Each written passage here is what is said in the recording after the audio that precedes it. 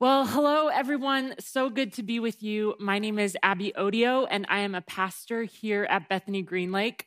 Welcome to all of you, wherever you are joining us from, your various locations throughout the city and the world. It is a joy to be with you this morning as we look at God's Word together. We continue this week in a series that we're calling Displaced. Looking at the book of James, written to a people who were indeed displaced from their homes in Jerusalem. Life for this group of people is not what they had necessarily hoped or expected. And James speaks into this context really practical words of wisdom and encouragement, many of which kind of reframe or echo Jesus's teaching, the Sermon on the Mount, about how it is they are to live. Our text for today focuses specifically on the power, the impact, and the importance of the words that we speak and how they shape the reality around us. So let's pray together this morning as we prepare to indeed be formed by God's word. Loving Father, we come together as your church this morning, not in a physical space together, but indeed as one body. God, we are still here. We are still longing, still believing that indeed you hold the words to life, that the story is still being written, that the good news is indeed good news, that your kingdom does indeed reign. God, our longing, our calling, we know is to be members of that body, to be a lived expression of that good news, even as we feel displaced. Given that truth, God, this morning, we ask that you would indeed meet us here by your Holy Spirit, that these words would not just be words, they would be powerful words that change and form us to be people who bear your image. God, we sit in your love this morning and claim that that is our hope, our desire. We pray these things in Jesus' name. Amen. So in the year 1984, a writer and Scrabble fanatic by the name of Giles Brandreth predicted that in the average lifetime, a person would speak some 860,341,500 words. Now, just for a point of reference, that's roughly equivalent to the number of words you would speak if you were to read the Bible aloud some 1,200 times. Now, I name that because in our text from today, James grounds his teaching in a pretty sort of simple but important reality. He says these 860 million plus words, they matter. Like taken together, they will determine the trajectory of your story. At the onset of the text, he offers two metaphors, one about a horse and one about a ship.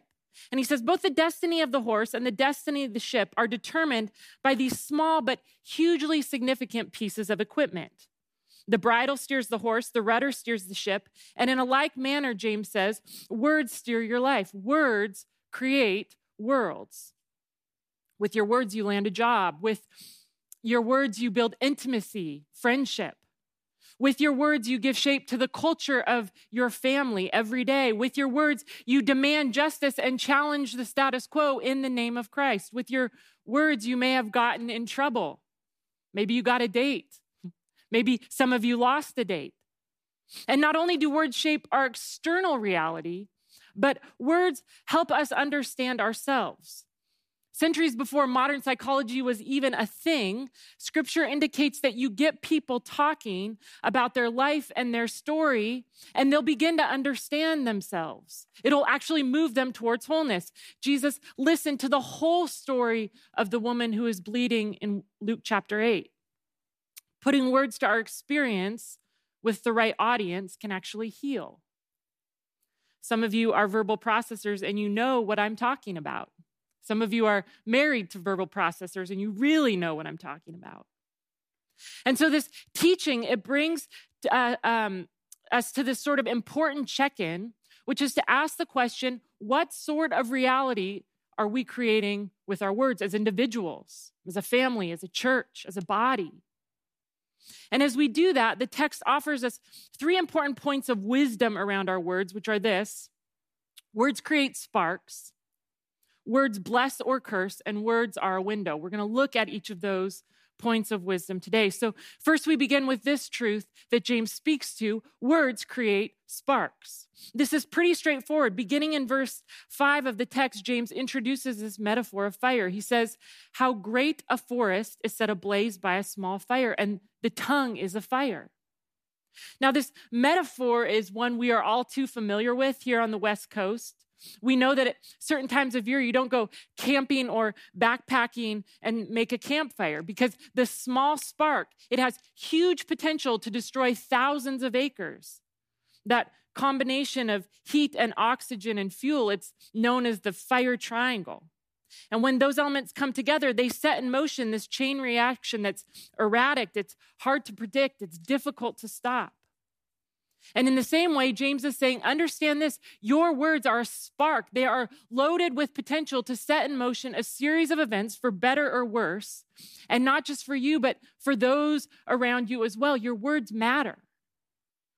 Many of you listening to this message will know of this reality all too well. You'll know the effects of this chain reaction. You spent time in a destructive relationship where instead of truth and affirmation spoken in love, you were always made to feel inadequate, like you were just missing the mark. You grew up in a home where your parents often used words like disappointed. You were part of a church where strict words of legalism grew within you a sense of sort of internalized shame. There's a member of my own family who had a real difficult time learning to read when she was young. She remembers distinctly this day she was called stupid by a classmate. Fast forward now several years, and she becomes a first grade teacher, a phenomenal first grade teacher.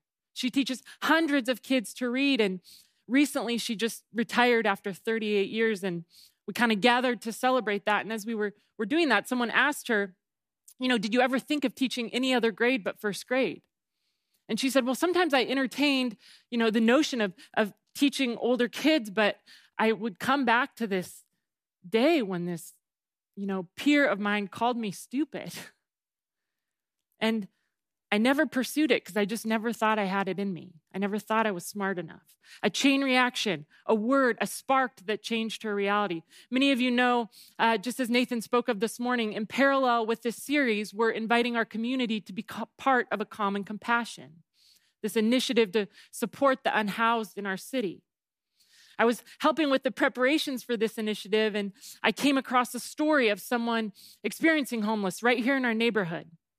And one day, this woman said she was sitting down by Pike Place Market in downtown Seattle, and she overheard a father tell their child not to look at her, not to stare because it was rude.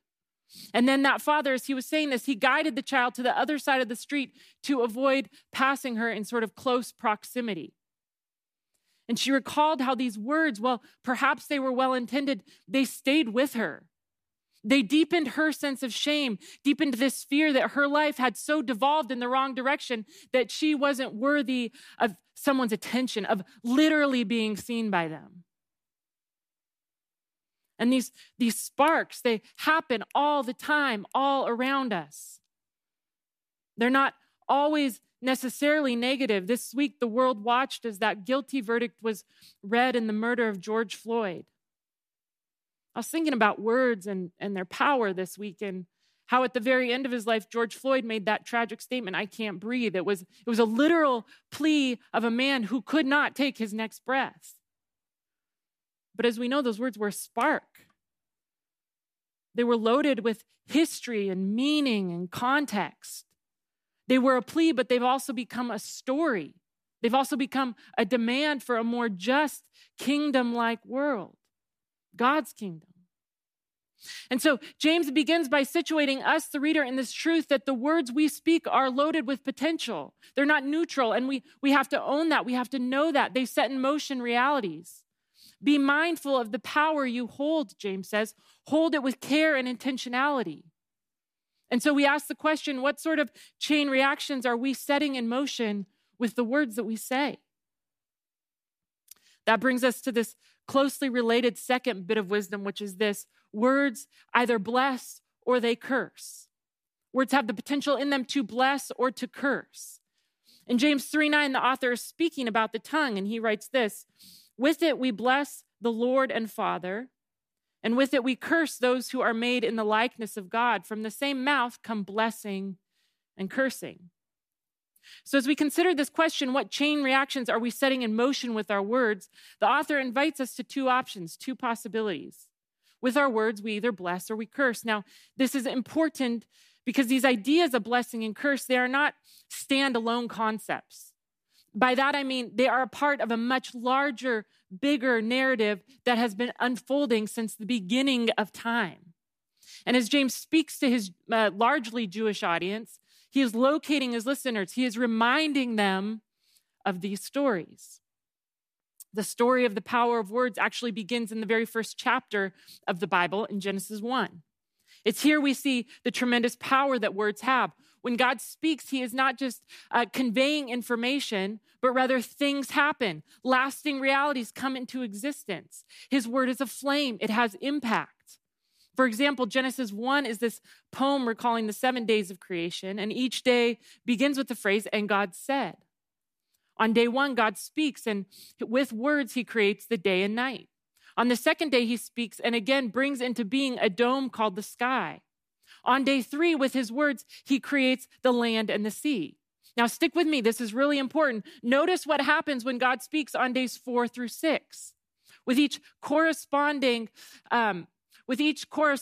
day, God fills the voids he spoke into existence during the first 3 days. By that, I mean the day and night he fills with the sun and moon. That's day 4. The dome of the sky he fills with birds. That's day 5. The land he fills with creatures to walk upon it. That's day 6. Now remember, these words were not written as a sort of scientific textbook meant to convey on sort of an atomic level how creation happened. And that's okay. Just because these words are not scientific truth doesn't make them any less true. That's so important. They are true indeed because they tell us something absolutely essential about the character and the nature of God. And what we see when we apply that lens is that God is one who with his words fills empty voids. He brings life. He is the kind of God who speaks and sets into motion an ecosystem whereby no creature is forgotten. That's God. I love how the late pastor A.W. Tozer sums this part of God's character. He says, the Word of God is the breath of God, filling the world with living potentiality.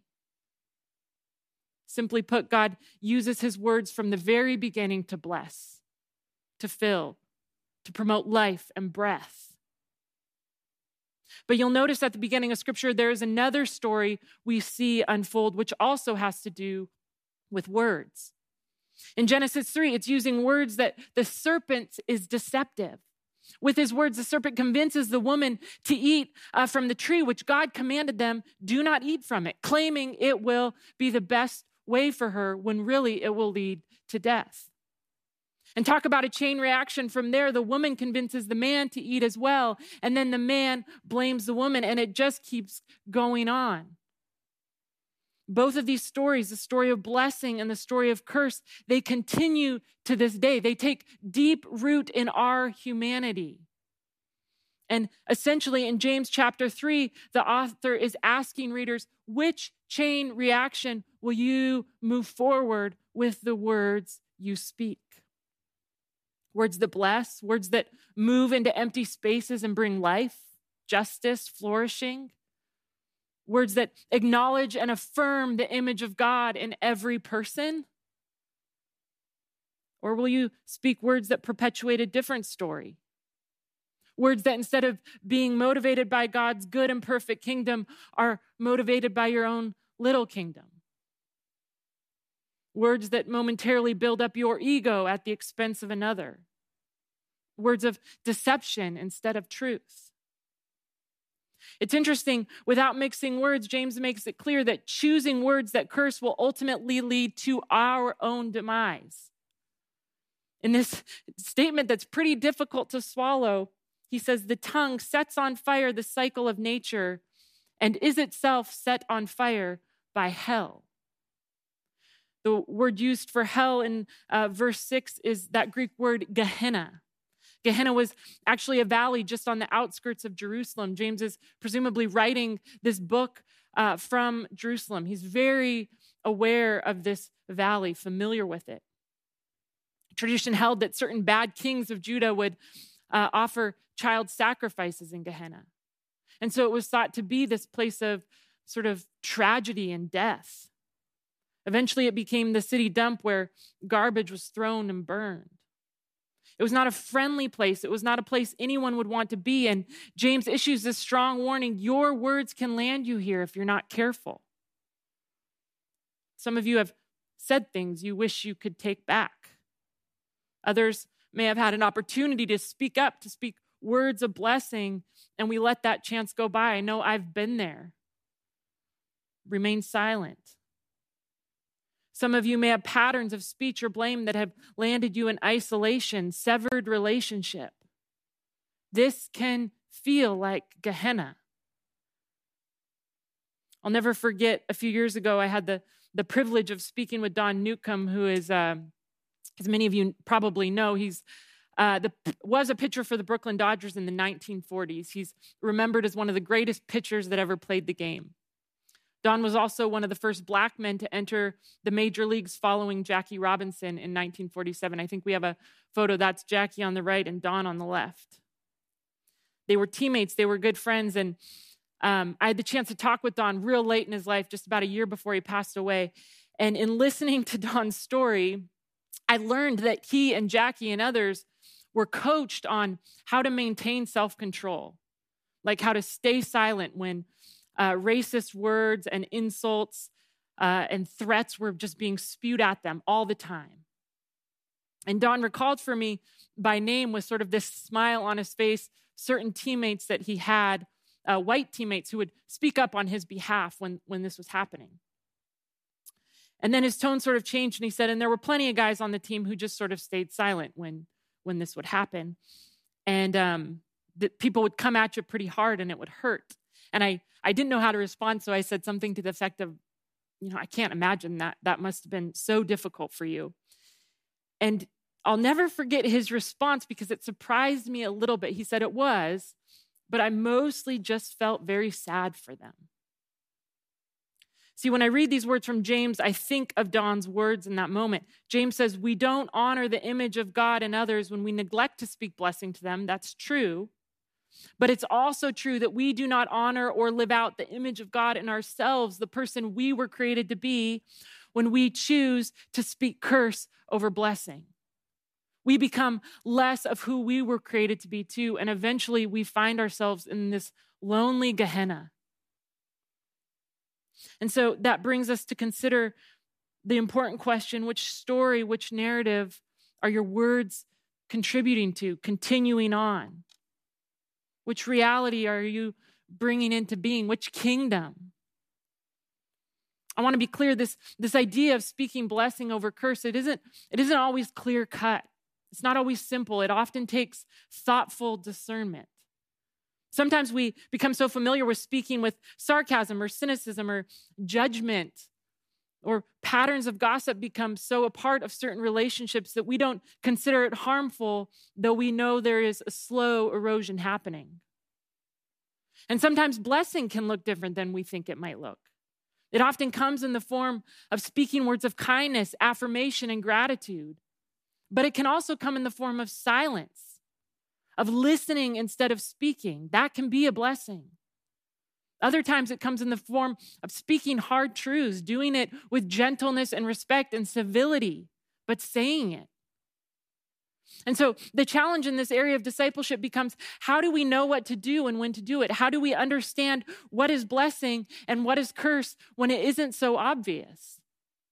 Well, that brings us to the third and final bit of wisdom James offers, which is this. He says, words are a window. Words are a window. In the last few verses of today's text, James asks two real interesting rhetorical sort of questions. In verse 11, he says, can a spring pour forth from the same opening both fresh and brackish water? And then in verse 12, can a fig tree, my brothers and sisters, yield olives, or a grapevine figs? Now, why does James offer these questions? It would seem he's trying to emphasize the reality that the words we speak are actually a window into our soul, a window into who we are. And we can only speak words from kind of the core of ourselves, from the heart. Fig trees don't yield olives. And because we live in a broken world, we have to acknowledge that we have all been caught up in chain reactions of some kind or another that have not served to bless us. That's a part of every story of every person listening right now. We have been hurt by words. And so in order to be a person who speaks words of blessing, we must locate ourselves, locate our souls, the very core of who we are in the story of God's blessing once again.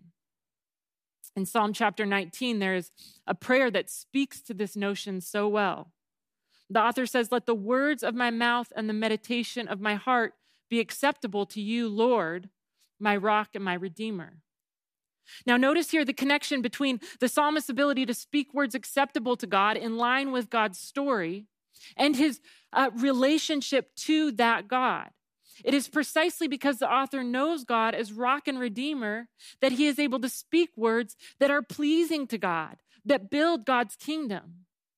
If any of you have toddlers at home or know small kids, you probably understand this dynamic. Just a couple weeks back, my 3-year-old son was kind of having a hard day. I was having a hard day. And in this moment of sort of utter frustration, he looks at me and he says, "Mom, you are," and I could tell he was going to call me a name, which isn't something that's happened before in our relationship, but I was sort of waiting like, what is he going to say? He said, "Mom, you are a great, big, mean dinosaur." I shook it off, believe it or not. I have been called worse things, but as a parent in this moment, I've learned it's my job to not take his words personally. It's my job to sort of step back and examine the context, right? He's tired, he's hungry, he's feeling a bit out of sorts for some reason or another. And at this age, we know bad behavior is most often sort of a plea for help in some way. Now, that doesn't mean I don't address the behavior. I say to him, Mark, in this family, we love each other and we don't call each other big, mean dinosaurs. It's just not something we do. But the most important and helpful thing I can do for him is not speak to him, but after addressing the behavior is actually to meet him on the level of his soul, to get down on his level, to hold him for a few minutes, to be with him, to offer some reassurance. I know that the words he speaks are a window to what is happening in his little life, in his little soul. See, similarly, our words are a window to our soul. And until I allow the truth of Jesus' love and redemption to take root in the core of my being, until I can say, "God, you are my rock and there is no other rock," I cannot tame the tongue. Won't happen. Because it's from the place of naming Jesus as rock and redeemer that we find identity, security. Without it, we become reactive or defensive. We will tear others down. We will not have space for their story. We will not be able to bear witness to it. We'll gossip. We'll recede to places of safety in a moment when we're called to speak up in love. That proclamation, "The Lord is my rock and my redeemer," is the author's way of saying, I'm okay. I know where I stand. I stand in God's blessing, and therefore, I am free to bless. I'm free to check my ego and instead offer a word with courageous humility. Because these words are not mine, but they're grounded in this other source. And friends, let's just say it, that takes effort. It takes a growing self-awareness. It takes locating ourselves close to God over and over and over again. It takes shedding self-interest and entitlement. If you know in this moment that your words have not been an expression of blessing, you might start by looking internally. How is your soul? You might make a practice this week of simply reminding yourself before you speak, "The Lord is my rock and redeemer." See how that changes what it is that you communicate, what it is that you offer to the world, which narrative it is that you further with what you say. So as our band comes back up to lead us in reflection, and as we close today, I want to make this real practical for us. I did a bit of math, and it would seem that most of us, this is pastor math to be sure, so kind of take it with a grain of salt, but most of us will speak at least 49,000 words in the coming week. And so as you go about this, ask yourself, will these words encourage? Will they build up? Are they honest? Will they fill a void of emptiness this person might be living with? Do they align with God's ultimate command to love, and especially to love the most vulnerable in our community? Do they affirm the humanity in the other? Consider that before you speak to your coworker in a meeting, before you address your spouse or your kids. Please consider that before you post on social media, before you look away instead of engaging with your unhoused neighbor, or before you enter into a hard but necessary conversation. Ask yourself those questions. Live with those questions this week. Make it a goal that every person you interact with will be better, will come away blessed in the truest sense of that word, because you have spoken to them, because you've offered these words. As I send us with that charge, I'm mindful of Jesus. I'm mindful of how his life embodied this completely, entirely, perfectly. If you have space this week, read one of the Gospels, Matthew, Mark, Luke, or John, and take note of the times Jesus speaks. Friends, Jesus lived in such close proximity to God that the words he spoke were always blessing. Not always easy, especially those who were in positions of power and influence and privilege, but always, always blessing. And this is true right up to the very end. We read in those kind of final painful moments on the cross, Jesus turns to the crook next to him and he grants him the assurance of life. Think about that. Right up to the end, he fills this void. And then again, he speaks and he extends forgiveness to the very people who are the source of his pain, the very people who put him on the cross. He says, Father, forgive them. God speaks in the beginning and fills the world with living potentiality. And Jesus uses his words to continue that work right up to the very end. Friends, by the Holy Spirit, may we do the same with our words. Let's pray together. Loving Father, we thank you that in this moment we stand in your blessing. That you look at us as your children and you speak words of love and affirmation and goodness.